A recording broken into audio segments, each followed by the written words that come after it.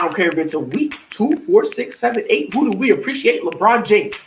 That's who y'all got to start appreciating. And you got to stop disrespecting this man. You got A.J. Brown, who's a legit number one, and you got Julio, who's a legit number one. One of them dudes got to get double teamed.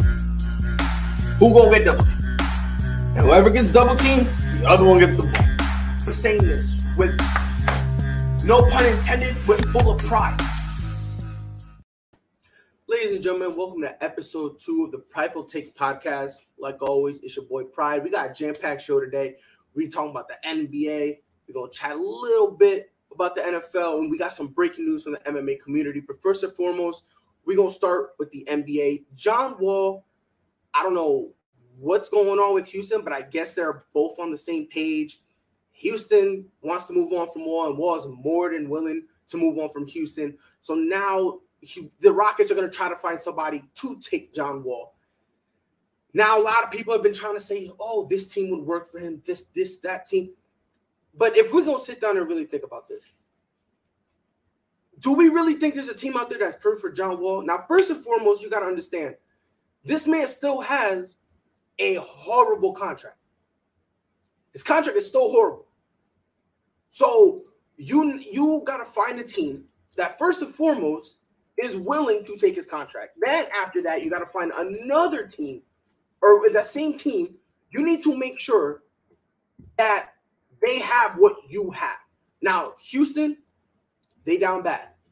They down bad right now, like real bad. So it's probably going to be the best they'll probably get is some young players.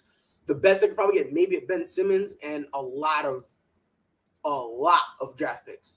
So, but let's pretend in a perfect world, where would John Wall best fit? Well, the first place that kind of came to my mind was Philly.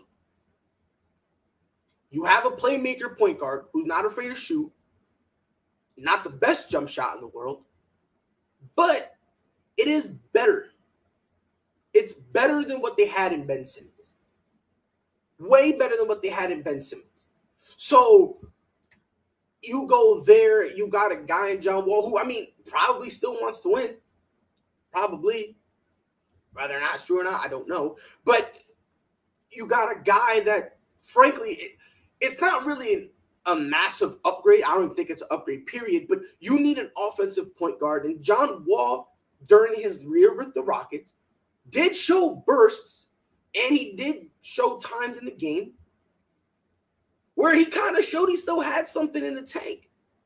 And now if you put him and you pair him with a guy like Joel Embiid, because obviously the Sixers are building around Joel Embiid, now you have a guy who can, you know what? He could be our second option. And speaking of second options, another place he could go to, potentially, Mavs. Now, obviously, Luka Doncic is going to be the primary ball handler, but the problem that they had is they rely too much on Luka, and they're basically go as far as Luka can take us, which works in the regular season. But then when you start getting to the playoffs, you kind of do need that second guy, which John Wall could potentially be, and he could potentially fill that role for them.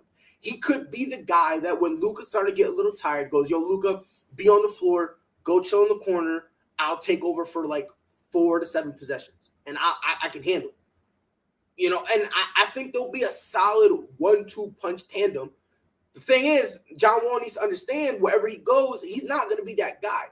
He's going to have to be at best a second option. And as long as he has that in his mind, the Mavs could work for him. Now, if he wants a bigger role, then the Clippers is probably going to be his go-to destination.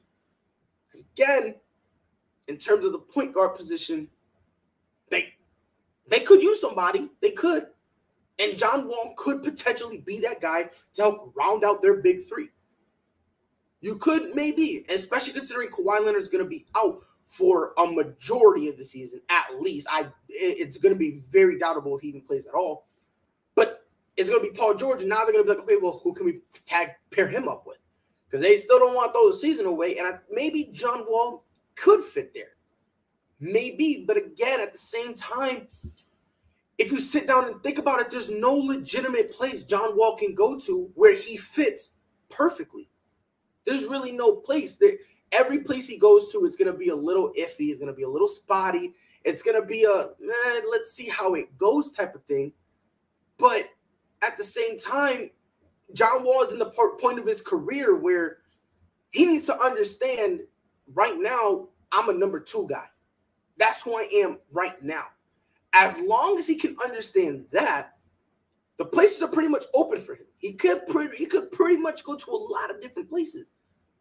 But does John Wall truly think my best days are behind me? Does he really believe that? And that's kind of a conversation that's a conversation that the teams that's trading for John Wall, they're going to want to answer to. They're going to have a question and say, yo, is this guy willing to be a second option? If he is, we'll come to the table, maybe take on some of that contract. But at the same time, it's going to be interesting to see where he goes. Obviously, the 3 teams I named, I think, honestly, are like the best fits. Philly, it helps them kind of have a better offensive point guard. Also the Mavs, again, gives Luka another guy who can kind of help him out a little bit.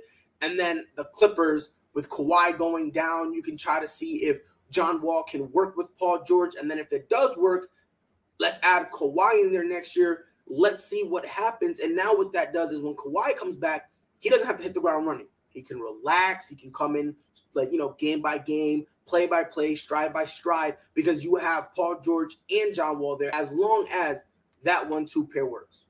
It's going to be very interesting, and supposedly within the next coming weeks, you'll probably hear more details on it. But this is a topic that I've been waiting to address for a while. So Josh Gordon is back, or at least he wants to be back. He finished his treatment. He now wants to come back. The NFL Players Association has recommended that the NFL lets him come back.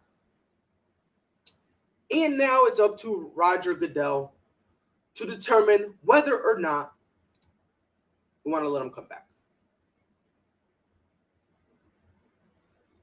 If we allow Josh Gordon to come back, we are now encouraging, and I'm going to sound mean for saying this, but somebody has to say it, we're encouraging a moron. This is not the first time he's been suspended for drugs. This is not the first time. How many times he got suspended when he was in Cleveland? How many? To the point they had to release him. From there, he goes to the greatest organization to ever grace God's green earth, the New England Patriots, which at the time had a reputation of rebuilding any player's reputation, whether it be drugs, whether it be work ethic, whether it be their perception, people think they're bad, whatever it was. They brought him there. He had, one could argue, the best structure in the NFL in terms of off the field. In terms of off the field, you could argue he had the best, because you have Tom Brady there. You have Bill Belichick there. And you had guys that could check him. And Rob Gronkowski, for much of the party guy he is, he also knows when it's time to be serious. Which is why at the time, a lot of people liked that, because Rob Gronkowski wasn't going to shut him down completely, but he basically was going to show him, look, there's a time and a place to party, bro. And when you party, there's a way to party. And you can't be doing stupid stuff. You had everybody to do that. He still couldn't hack it. Still couldn't hack it. Gets released. Goes to Seattle. And does the same stuff again. At what point do we sit here and say, and mind you, I have yet to touch on the fact that this is not, and I don't care what anybody says, this is not prime Josh Gordon anymore. If you're going to sit there and tell me this is prime Josh Gordon, I don't know what to tell you. I don't know what to tell you. He's 30 years old, and before you say, oh, well, that's still the prime, he's an old 30. Because not only has he had injuries, but with all the stuff he's done to his body, that's not a 30-year-old. That's not a you know when people say, oh, yeah, you're a 30-year-old, but, you smoke cigarettes, so you might as well add 15 years. Now, the stuff he was doing, forget adding 10, bro. You're almost doubling his age. Yeah, I'm supposed to sit here and go, you know what? Yeah, let's give this dude another chance. Let's give this guy another opportunity. In a league where they're trying to crack down on drugs, any type of drug whatsoever, they're trying to crack down on it. And we got a zero tolerance policy. And no matter what, if you use it once, we're going to... It's weird to me. The league wants to crack down on it. And then here comes somebody with a sob story. And then the Player Association goes, well, let's give him a chance. Look, I'm all for second chances. I'm all for second chances. But I'm going to tell you something. If I mess up and you give me a second chance, and I mess up again doing the same exact thing, why should I get a third chance? Why? Why? Mind you, we're talking about a guy who frankly is probably on his fourth, fifth chance. This is not a first-time offense with him. This is an issue he has, and supposedly this is not the first time he's went to treatment. So let this sink in. Let this sink in. You have the world at your fingertips. You are a professional football player. You've always wanted to play football. That was your dream, and you were able to do it. You step on the field, and you were great. You were a talent. People were looking at you like, wow, this kid could be something special. Then all of a sudden you want to do drugs. And I'm not even talking about weed. No, this is some hardcore stuff. But no. We're going to let him do it. Then he gets suspended, comes back, gets suspended, right? Got to the point with the Browns. Listen, the Browns was a joke of an organization at the time. And even they still was like, yeah, nah. That's enough for me, coach. Let's get him out of here. If the Cleveland Browns gave up on you, you need to reevaluate something. You need to look in the mirror and say, the worst team in the NFL gave up on me. Not because there was somebody better than me on the roster. I didn't get cut like in the beginning of the regular season. I didn't get cut before week 1 when they kind of got to start tripping fat. No. They released me in the middle of the season. They gave up on me. When at the time the worst organization in the NFL gives up on you, you need to go look in the mirror and figure out, am I messing up this bad? If you can have that conversation with yourself, you're hit. You're hit. And it's crazy to me how people are like, oh my God, we got to give him an opportunity. How many opportunities we done gave this man? How many opportunities? And it's funny to me how everyone makes jokes. Oh yeah, Dennis Schroeder fumbled his bag. Hey yo, if Dennis Schroeder fumbled his bag, Josh Gordon fumbled his career. He fumbled his career. Because when you go to an organization, and on top of that, when you go to the Seattle organization, you got guys like Pete Carroll who keep you in check. You got guys like Russell Wilson, Bobby Wagner. You still got some guys on that offense forget offense, on that team that can hold you accountable and make sure you don't slip up. So you go to two organizations who could have been like, hey, yo, look, man, where the leaders are high integrity guys. In New England, that was Tom Brady. And when you go to Seattle, that's Russell Wilson. Then you have two coaches who, I'm not going to say Pete Carroll's in the same class as Bill Belichick, but you still have two coaches who basically are like, hey, yo, look, man, we need to be smart, and we need to make sure everyone gets on the field. We got to hold everybody accountable. So you went to 2 stops back to back, and you still doing stupid stuff. And I'm supposed to sit here talking about, yeah, let's give him one more chance. The NFL Players Association is becoming honestly, quite frankly, a joke. Every time a player messes up, you don't have to step up for them. If they mess up and they did something stupid, you as the Players Association, it's your job, yes, to defend them, but it's also sometimes your job to look at them and say, hey, yo, you messed up. You put yourself in this situation. You need to figure it out. Because it's getting to a point where I can go be in the NFL, right? I'll go kill somebody. I guarantee the Players Association, the Players Association will defend me. They'll defend me. I'll go on camera. Okay, bro. Zeke was groping women on camera. Association. He's a kid. Huh? Like, as the Players Association, isn't it your kind of job to be like, okay, he messed up. We'll take care of it. Not just, oh, let's hit him with a sob story and get him in. No. Frankly, the Players Association is becoming a joke. Like, a lot of players have been saying that. Unfortunately, they've been saying it for the wrong reason. Because the same players who cry that the Players Association isn't for them are the same guys who ignore stories like this. They ignore this. They ignore the Players Association making every excuse in the book for the guys like a Richie Incognito, a guy like Greg Hardy, a guy like Tyreek Hill, a guy like Kareem Hunt, a guy that does stupid stuff like that. And then, like, to me, it just doesn't make any sense at all. At some point, we need to put our foot down and be like, yo, if they messed up, they messed up. They should not, just because they played in the league does not mean we need to clear them a clear space to get back here. They should have to fight to get back. They should have to be able to prove that they can go a full season without doing something stupid. They should be able to do that. If they can't do that, like, what are we doing? Because at this point, you're going to get Josh Gordon. You're going to drop him. Who do you think is going to sign him? Who do you think is going to sign Josh Gordon? Imagine a party town. Imagine the Saints sign him. Imagine the glitz and glamours of the Rams signing him. Or what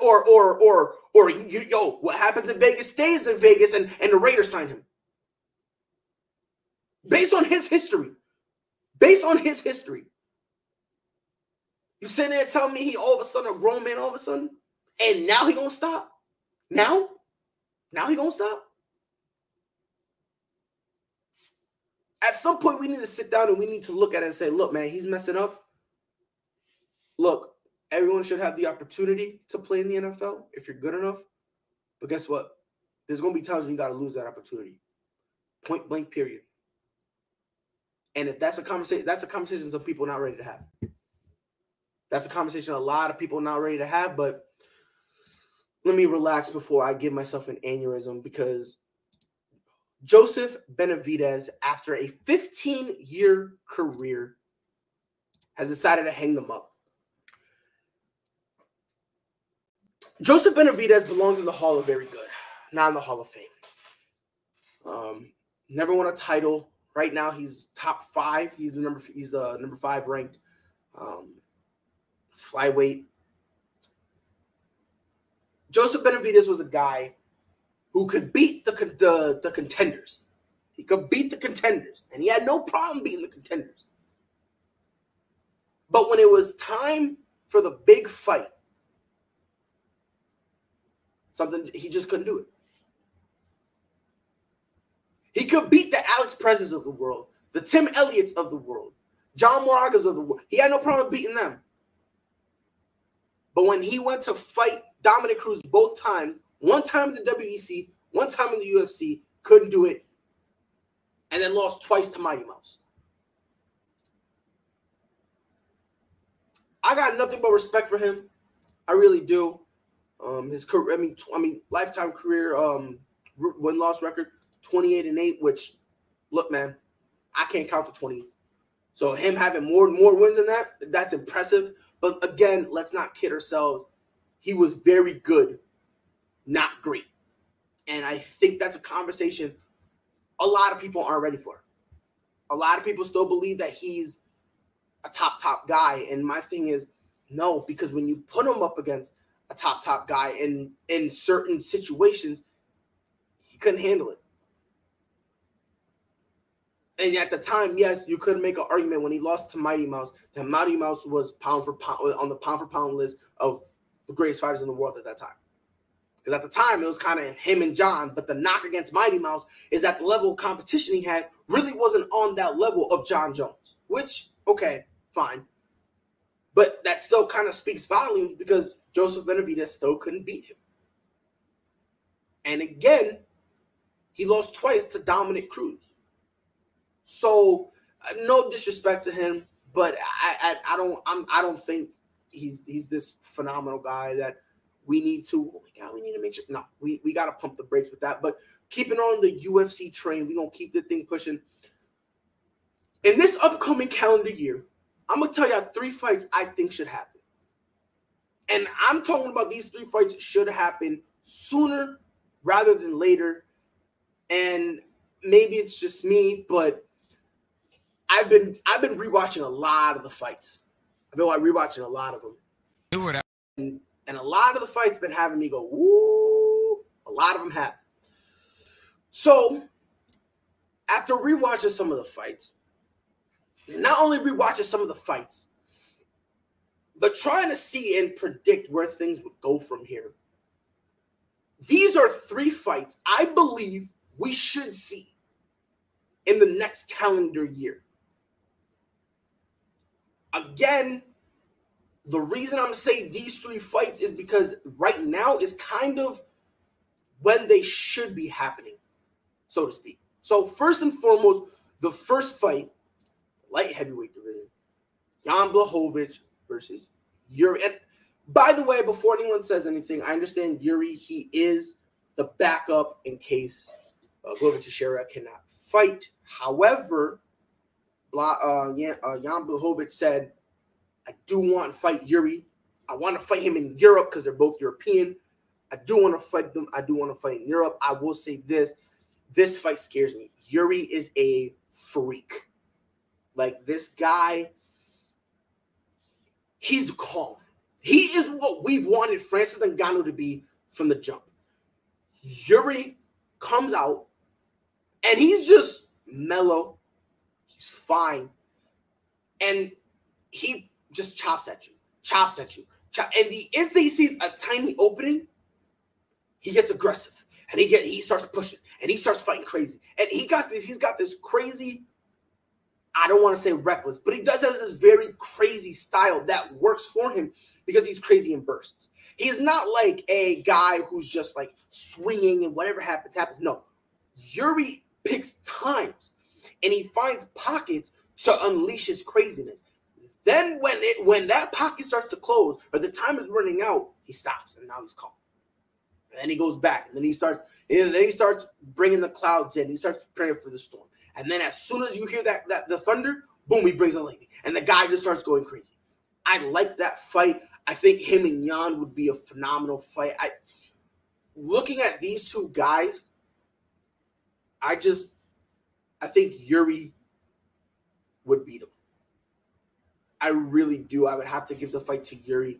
Not to say that Jan Blachowicz is trash, but I just think Yuri right now, he's hitting this stride. And the guy just looks phenomenal. Every time, like when he steps in the octagon, this calm, poised demeanor he has.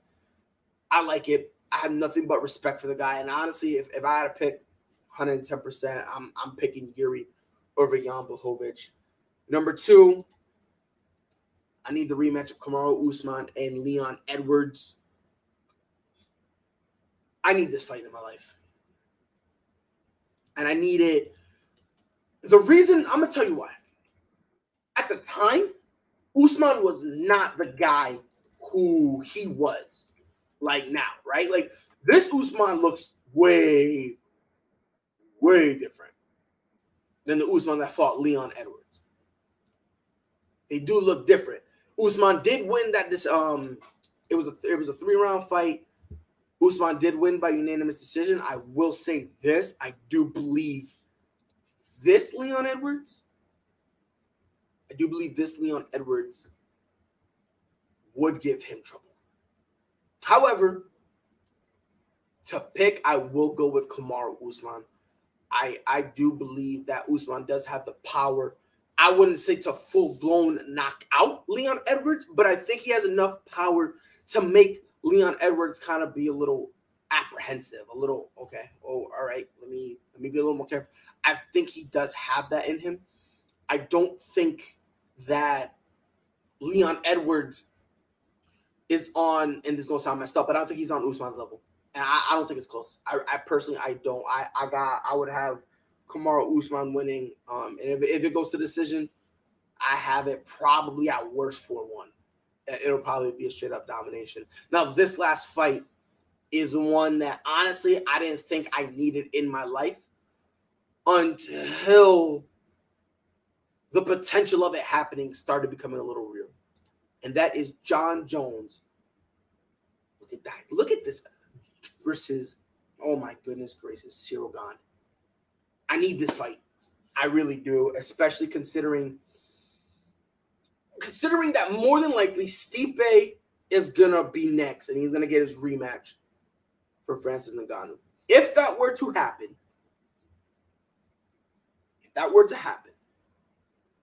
this is the fight to make. Jon Jones versus Ciryl Gane. The reason this is the fight to make, Jon Jones needs to prove he can hang in the heavyweight division. Ciryl Gane, not only A, you could make an argument he needs to fight, but B, he needs to prove he's legit in this division. Putting these two together to fight. Winner gets the interim title, and then winner of this fight faces the winner of Stipe Ngannou. That alone is like very tantalizing to me. I will pick Ciryl Gane. And the reason I'm going to pick Ciryl Gane is because Jon Jones has never fought a guy at this weight level. Never mind the fact a guy, and I've said this before about Ciryl Gane, he's a heavyweight who jumps around like a middleweight. It's interesting, right? He's got the power of a heavyweight, can move like a middleweight, and has got the technical prowess of a lightweight. It's like you're getting all this stuff, and you're getting a guy who can basically, and we've seen in his career, he has the ability to knock you out. He has the ability to go to decision, and he has the ability to make somebody tap. And when you have that triple threat in your pocket, and you're able to win any way, like most heavyweights, you need to knock them out. You need to knock them out, right? Like they rely on knockout. And then there's some heavyweights who like to grind out the time, and they prefer to win decision. What you got in Ciryl Gane is a guy who can go decision, and he'll be fine. Also a guy who will make you knock out. He'll knock you out. But let's say you got a graded chin. That's fine.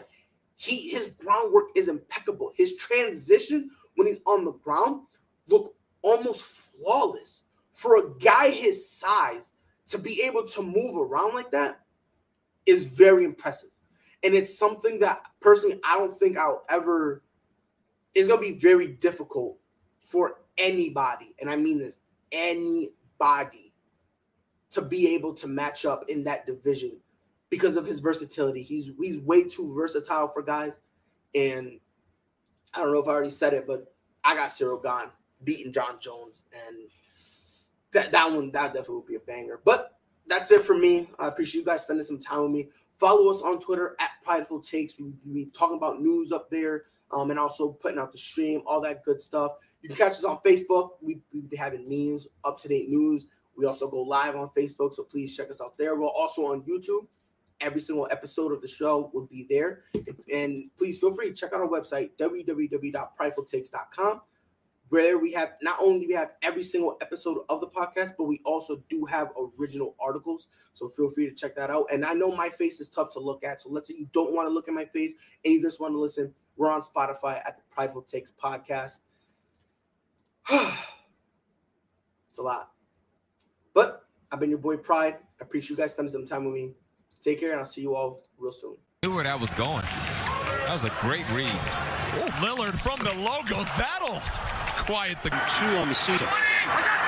2nd and 1 for the Bills. They handle the rush. Allen looking. End zone.